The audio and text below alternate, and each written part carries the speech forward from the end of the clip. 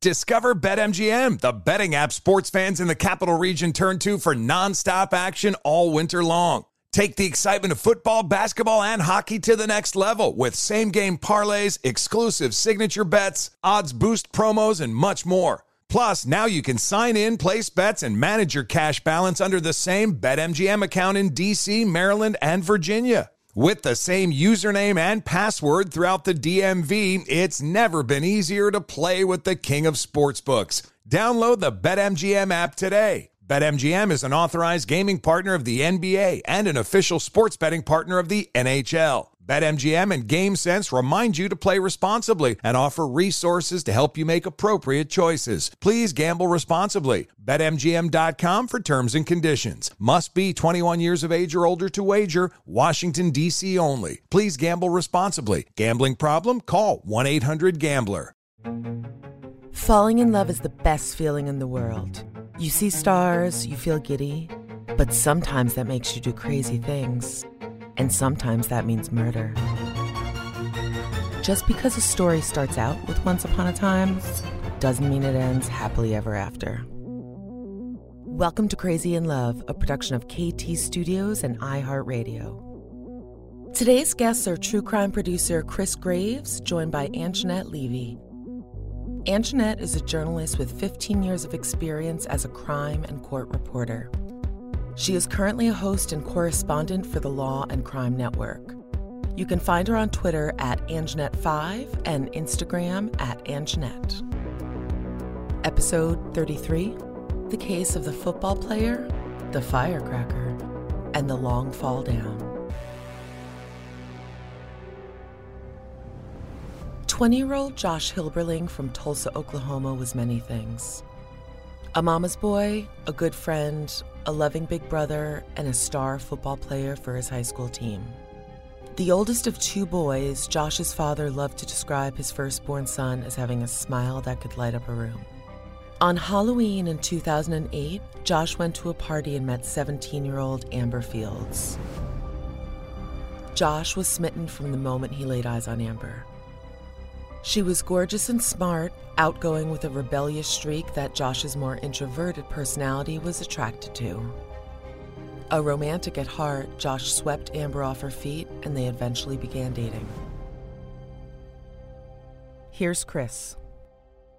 Josh was born and raised in Tulsa, Oklahoma. According to his little brother, Zach, football was just everything in Josh's world. They're in Oklahoma, which that's big football country, and being a high school football star is a pretty big deal in Oklahoma.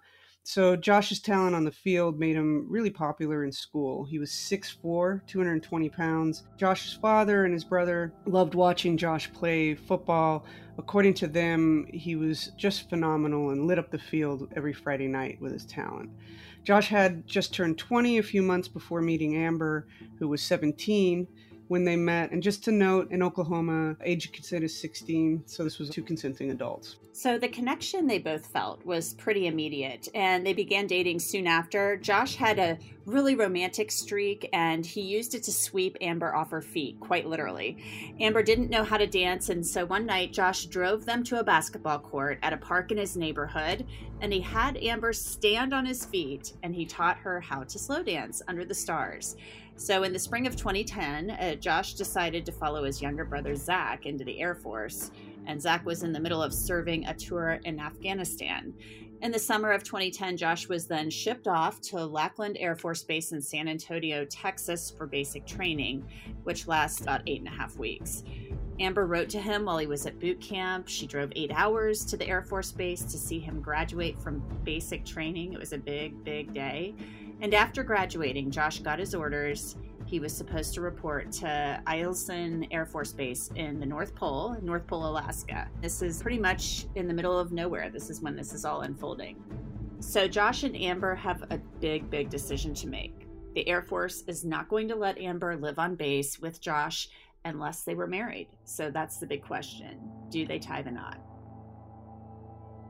Both Josh and Amber's parents felt like they were not a good match for one another. Their personalities seemed to clash, and Amber's mother thought neither Amber nor Josh were ready for the adult responsibilities that come with marriage.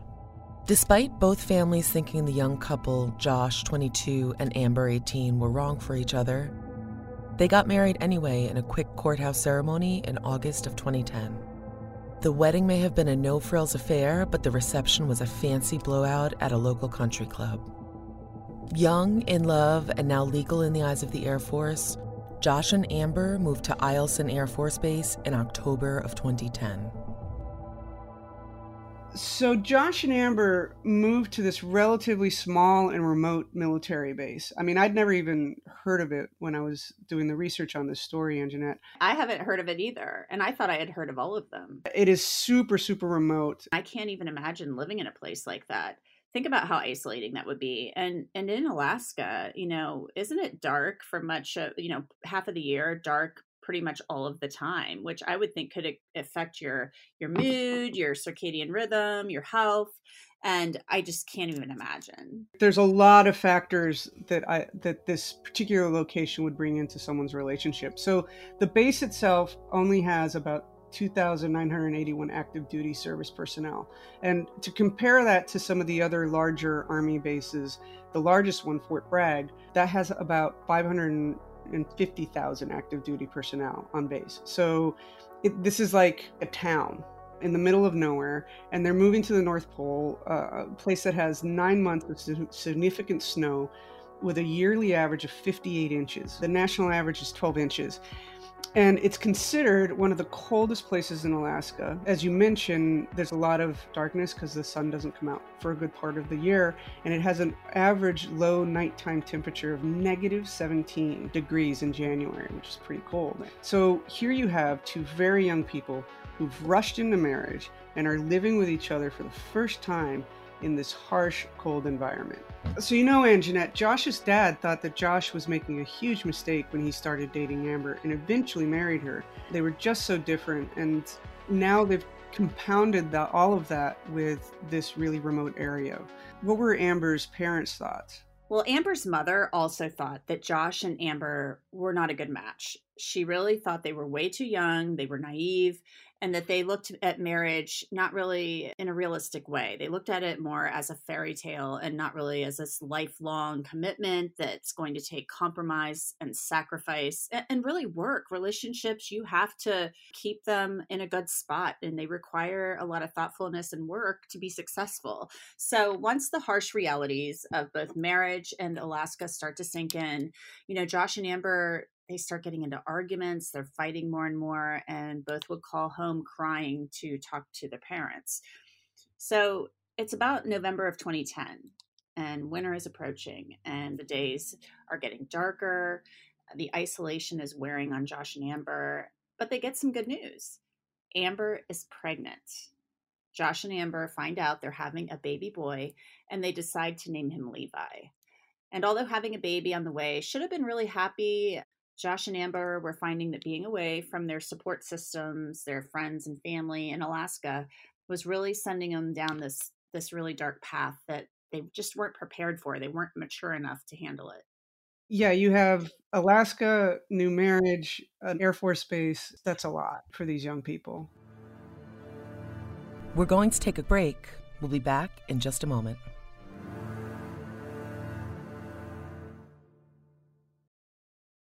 Your tax refund belongs to you, not an identity thief. Over $6 billion in tax refunds were flagged by the IRS for possible identity theft in 2023. If you're in a bind this tax season, LifeLock can help.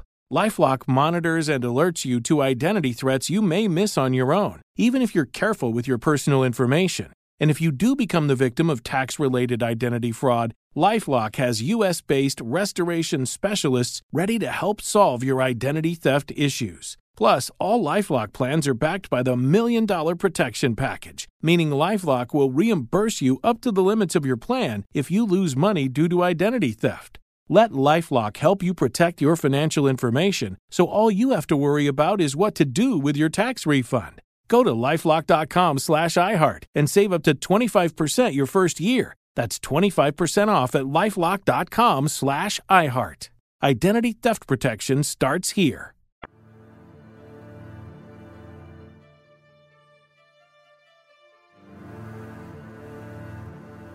So we just learned that in January it's negative 17 degrees and probably dark. And this is when all of this is playing out for Josh and Amber. I mean, can you imagine being in that situation? No, absolutely not. It sounds like hell to me. Winter affects me. I think it affects a lot of people. But wait, this is like a winter on steroids. This is a whole nother level. Not only that, Amber's pregnant, which means she's got all of Mood these swings, yeah, whatever, hormones raging. Yeah, and none of it's her fault. It's all her body making another human being. That's compounded by everything else, right? Yeah. By January of 2011, Josh and Amber's relationship was on the rocks and teetering on disaster. Amber was still in her first trimester, pregnant with little Levi. She and Josh would argue constantly, neither ever knowing what would set the other off. On January 2nd, Josh and Amber had been fighting because Amber wanted takeout and Josh did not. Amber started making dinner. Josh, quote, got in her face, knocked a dinner plate and drink out of her hand, and then grabbed her breasts. Josh squeezed so hard he broke blood vessels and bruised Amber. It seemed like Josh had been trying to pop her implants. Amber filed a police report against Josh for domestic abuse. The report stated that officers took photos of the wounds and also took Josh into custody to cool down for the night, but no charges were filed. Just a few months later, the young couple got hit with another blow. In May of 2011, Josh is discharged from the Air Force due to misconduct for drug use. Josh had allegedly been using Oxycontin. The troubled couple moved back home to Tulsa, Oklahoma, and into a 25th floor apartment of the University Club Tower building. So the University Club Tower is pretty well known. It was built in 1966 and was the first building in the United States to be designed by using a computer. It has an interesting design in that the first 8 floors are the parking structure for the residents, and then it shoots up into the sky with the rest of the building. And Josh and Amber moved into the University Club Tower the first week of May in 2011, and pretty quick it becomes apparent that Alaska and the isolation from friends and family may not have been at the root of their problems. So pretty quickly Josh and Amber fell back into their routine of arguing. Their fighting escalates, and on May 10th of 2011, Josh is now the one filing a protective order against Amber in Tulsa County District Court. Josh alleges that Amber grabbed a floor lamp and threw the lamp at him, hitting him in the head and wounding him. Josh reported that the paramedics had to take him to the hospital, where he had received 10 staples and 11 stitches. That's a pretty big gash. However, nothing came of Josh's protective order filing because neither Josh nor Amber showed up at the court hearing on May 24th, and the case was dismissed, which we often see in cases of domestic abuse. You and I have covered a lot of stories. Somebody reports and then they don't show up to finish the report. That's kind of common, unfortunately. Maybe there's a cooling off period and they don't follow through. Yeah. I mean, what other things do you think could have been going through Josh's mind for not showing up? Look at our culture and, this whole idea that men are the big, strong ones, right? And for a lot of men, coming to terms with the fact that they may be a victim, that is very embarrassing. And, it's possible that Josh felt a lot of shame over the abuse he was suffering at the hands of Amber. And that could have possibly played a part in him not showing up for that hearing. And the CDC actually reports that 1 in 7 men will experience physical violence by their intimate partner at some point in their lifetimes. And at least 3 million acts of domestic violence will occur annually to men. So men can definitely be victims of domestic violence. This isn't uncommon. I think it's almost like a farce. Men are human too. And it doesn't matter your gender. Anyone can be an abuser. And I think it's hard for some people to wrap their heads around that, even though I think we're learning more about that if you really look at these issues and pay attention. So men represent as much as 15% of all cases of domestic partner violence. And male victims are also less likely to seek out medical care, so that the incidences of domestic violence on men may very well be underreported because of that whole societal norms about viewing men as the big burly types. And it's probably just, embarrassing for them. So the National Domestic Violence Hotline has reported that when they hear from male contacts that reach out daily that these men feel emasculated and like less of a man when undergoing situations of abuse at the hands of spouses or partners. And some have even reported feeling so ashamed that they don't want to acknowledge the abuse because they fear that if they do, it will make the situation real.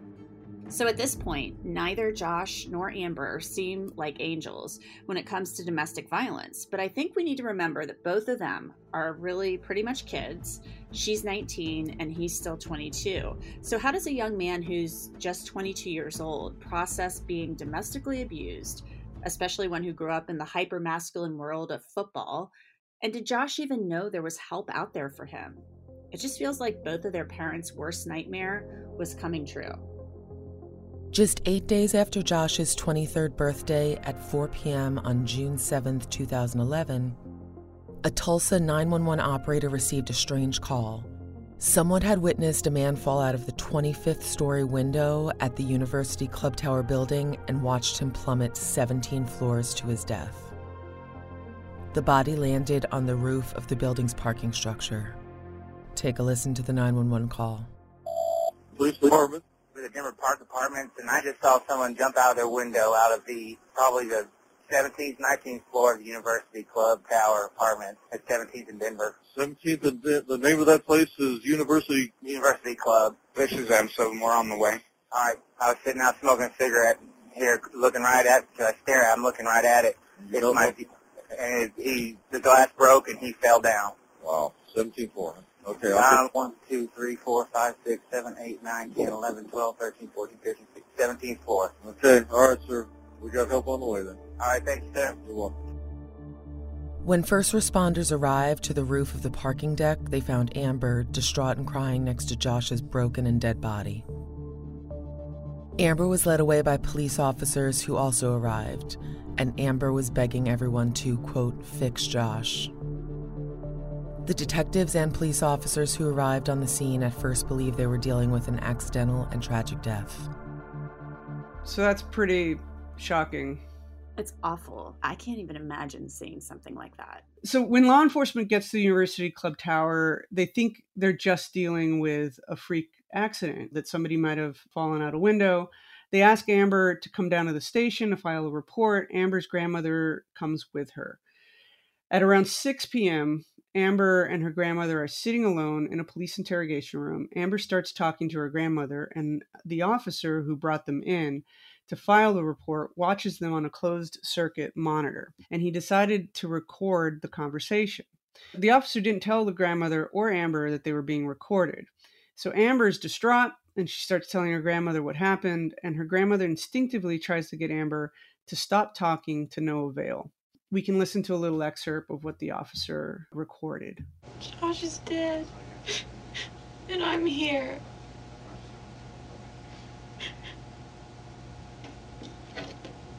I didn't just lose my husband. Jeannie and Patrick lost their son.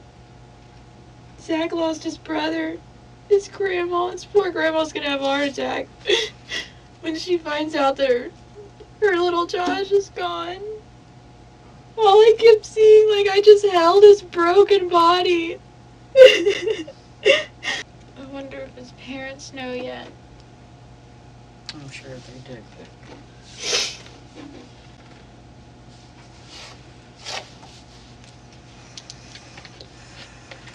They were right. They kept saying if we stay together, I'm gonna kill him.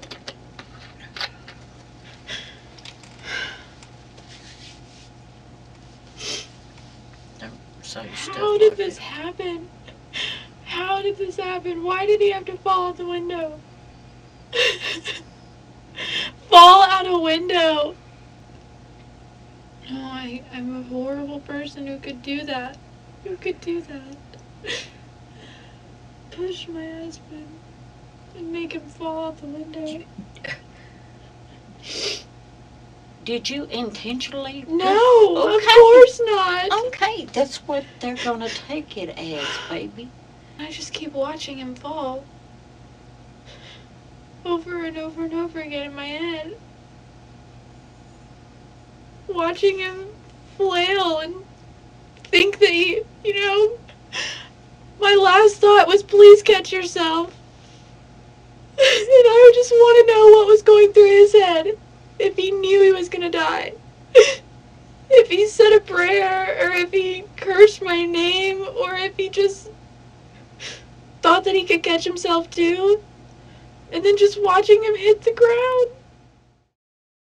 That's crazy. When that officer who was recording heard that Amber say she actually pushed Josh before he stumbled and fell through the window, the case now goes from accidental to a possible homicide investigation. Amber is arrested on a second-degree murder charge and taken into custody. Just hearing that is so chilling. I mean, she's clearly broken up about it. It's not like some of the other interrogation things where we've heard like people singing or doing really weird things. She does sound broken, but she did say she pushed him, so we don't know the situation between them when that happened. Hours after Josh Hilberling fell to his death on June 7, 2011, investigators believe they have what amounts to a confession to, at the very least, second-degree murder from his wife. When detectives searched Josh and Amber's apartment, they found a clean and tidy place with no signs of a possible physical fight. Nothing seemed out of place. Officers also found a bag packed that belonged to Josh.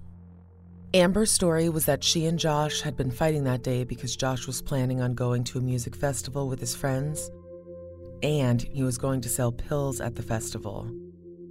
She explained that this is why the police found Josh's packed bag. Amber also told investigators that Josh grabbed her by the shoulders so hard his grip left marks and a scratch, and that she'd pushed him in self-defense. She claimed that Josh had stumbled back into the window and the window had broken. Before Amber knew it, Josh had fallen to his death. But when detectives dug deeper into Josh and Amber's relationship, they found the protection order Josh had filed against Amber just weeks before his death. Detectives felt the protection order pointed to Amber being the abuser in the relationship. When investigators spoke with Josh's family, his father told them that Josh had called him on June 7th, just hours before his death, to tell him he couldn't take the fighting and abuse anymore. Josh's father said Josh had packed a bag and wanted his father to come pick him up. His father was at work and told him he couldn't come until later. So, according to Josh's dad, earlier in the day on June 7th, Josh called him to tell him that he couldn't take the abuse and the fighting anymore, and he asked to be picked up. Josh's dad told Josh he couldn't come right away because he was at work and that he'd come after he was done. And that would be the last time that Josh's father spoke to his son. And that call really haunts his father to this day, and he regrets that he didn't come get Josh when he first called. But according to the National Coalition Against Domestic Violence, the most dangerous time for a victim of abuse is when they finally decide to leave that abuser. And of course, Amber claimed that Josh hadn't actually packed the bag to leave her, but he had packed the bag because he was planning to go to a music festival with some friends where he planned to sell some pills, which is part of what Josh had been doing apparently, and part of what the strife was in their relationship now that he was out of the Air Force and didn't have a job. And that this was the whole reason that they were fighting. To begin with, they were fighting because he was leaving to go hang out with his friends. Let's stop here for another break. Discover BetMGM, the betting app sports fans in the capital region turn to for nonstop action all winter long. Take the excitement of football, basketball, and hockey to the next level with same-game parlays, exclusive signature bets, odds boost promos, and much more. Plus, now you can sign in, place bets, and manage your cash balance under the same BetMGM account in D.C., Maryland, and Virginia. With the same username and password throughout the DMV, it's never been easier to play with the king of sportsbooks. Download the BetMGM app today. BetMGM is an authorized gaming partner of the NBA and an official sports betting partner of the NHL. BetMGM and GameSense remind you to play responsibly and offer resources to help you make appropriate choices. Please gamble responsibly. BetMGM.com for terms and conditions. Must be 21 years of age or older to wager. Washington, D.C. only. Please gamble responsibly. Gambling problem? Call 1-800-GAMBLER.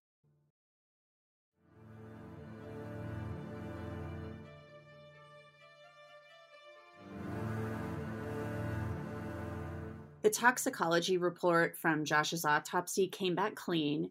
There were no drugs, no alcohol in his system, which seems to poke a hole in Amber's story.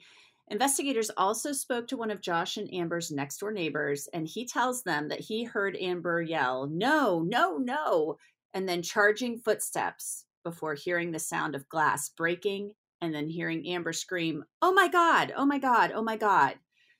On June 8th, 2011, investigators bump up the charges against Amber to first-degree murder. Amber Hilberling was released that afternoon on a $250,000 bond. That's according to jail records. And while Amber is awaiting trial, she gives birth to Levi on August 6th, 2011. Amber is offered 2 different plea deals that would have dropped her sentence down to 5 years with 15 years of parole. But Amber declines both of those offers. She maintains her innocence and that what happened to Josh was simply a horrible accident. I know she also maintained that the push was an accident, that they were in a fight and she didn't realize that those windows could break. You would think on a 25th floor of a building, you would have some pretty, maybe shatterproof glass or something like that. But in this case, obviously, they didn't. And it's just absolutely horrible. This was, I hate to say it, a story where the parents might have been right and maybe they should have waited a little bit. Definitely. I think anybody that young really needs to think twice before committing to a relationship long term. To me, when I hear about people having children so young, I mean, think about how your brain matures, how you mentally and emotionally mature or not when you're that young. And that's why when I see people getting into these things at such a young age and mistaking probably infatuation for actual love, I really want to just walk up to them and think, do you know what you're doing? Do you know what you're thinking? I'm not saying it can't work out for the best, but I really think you got to think twice sometimes. We may never really know absolutely without a doubt what was going on. You never know what goes on behind closed doors. I truly believe that with relationships. Even if you think you know a couple really well, you don't know what goes on. Amber's trial began on March 11th, 2013, and she took the stand on March 16th. Amber testified that she pushed Josh in self-defense and that she never intended to kill her husband. Amber further explained that she could not have anticipated the window breaking. On March 18th, 2011, just 7 days after her trial began, Amber is convicted of second-degree murder. This does not require under law that the prosecution prove intent to kill. The jury only deliberated for 3 hours, and the judge upheld the jury's recommendation of a 25-year prison term. In March of 2015, the Joshua Hilberling estate sued the University Club Tower about the thin windows. The suit was eventually dismissed because it was filed after the time window to file such cases had closed. Sadly, after a failed appeal, Amber was found dead by hanging in her cell on October 24, 2016. An autopsy found cut scars on Amber's wrists and arms, as well as methamphetamine in her bloodstream at the time of her death. Before her suicide, Amber told a corrections officer, quote, she said, "I have to live with that. I killed my husband, and I'm going to have to tell my son someday that I killed his father." Thankfully, Josh and Amber's son is thriving with Amber's side of the family. Shameless plug. If you're enjoying Crazy in Love, leave us a review. And listen to Season 3 of our hit series, The Piketon Massacre. New episodes air every Wednesday wherever you get your podcasts. And don't forget to follow us on Instagram at KT_studios. Crazy in Love is produced by Stephanie Lydecker, Jeff Shane, Chris Graves, and me, Courtney Armstrong. Editing and sound design by Jeff Twa. Crazy in Love is a production of iHeartRadio and KT Studios. For more podcasts from iHeartRadio, visit the iHeartRadio app, Apple Podcasts, or wherever you listen to your favorite shows. Stay safe, lovers. Infiniti presents a new chapter in luxury, the premiere of the all-new 2025 Infiniti QX80, live March 20th from the Edge at Hudson Yards in New York City, featuring a performance by John Batiste. The all-new 2025 Infiniti QX80 is an SUV designed to help every passenger feel just right. Be the first to see it March 20th at 7 p.m. Eastern, only on iHeartRadio's YouTube channel. Save the date at new-QX80.com. Don't miss it. 2025 QX80 coming this summer.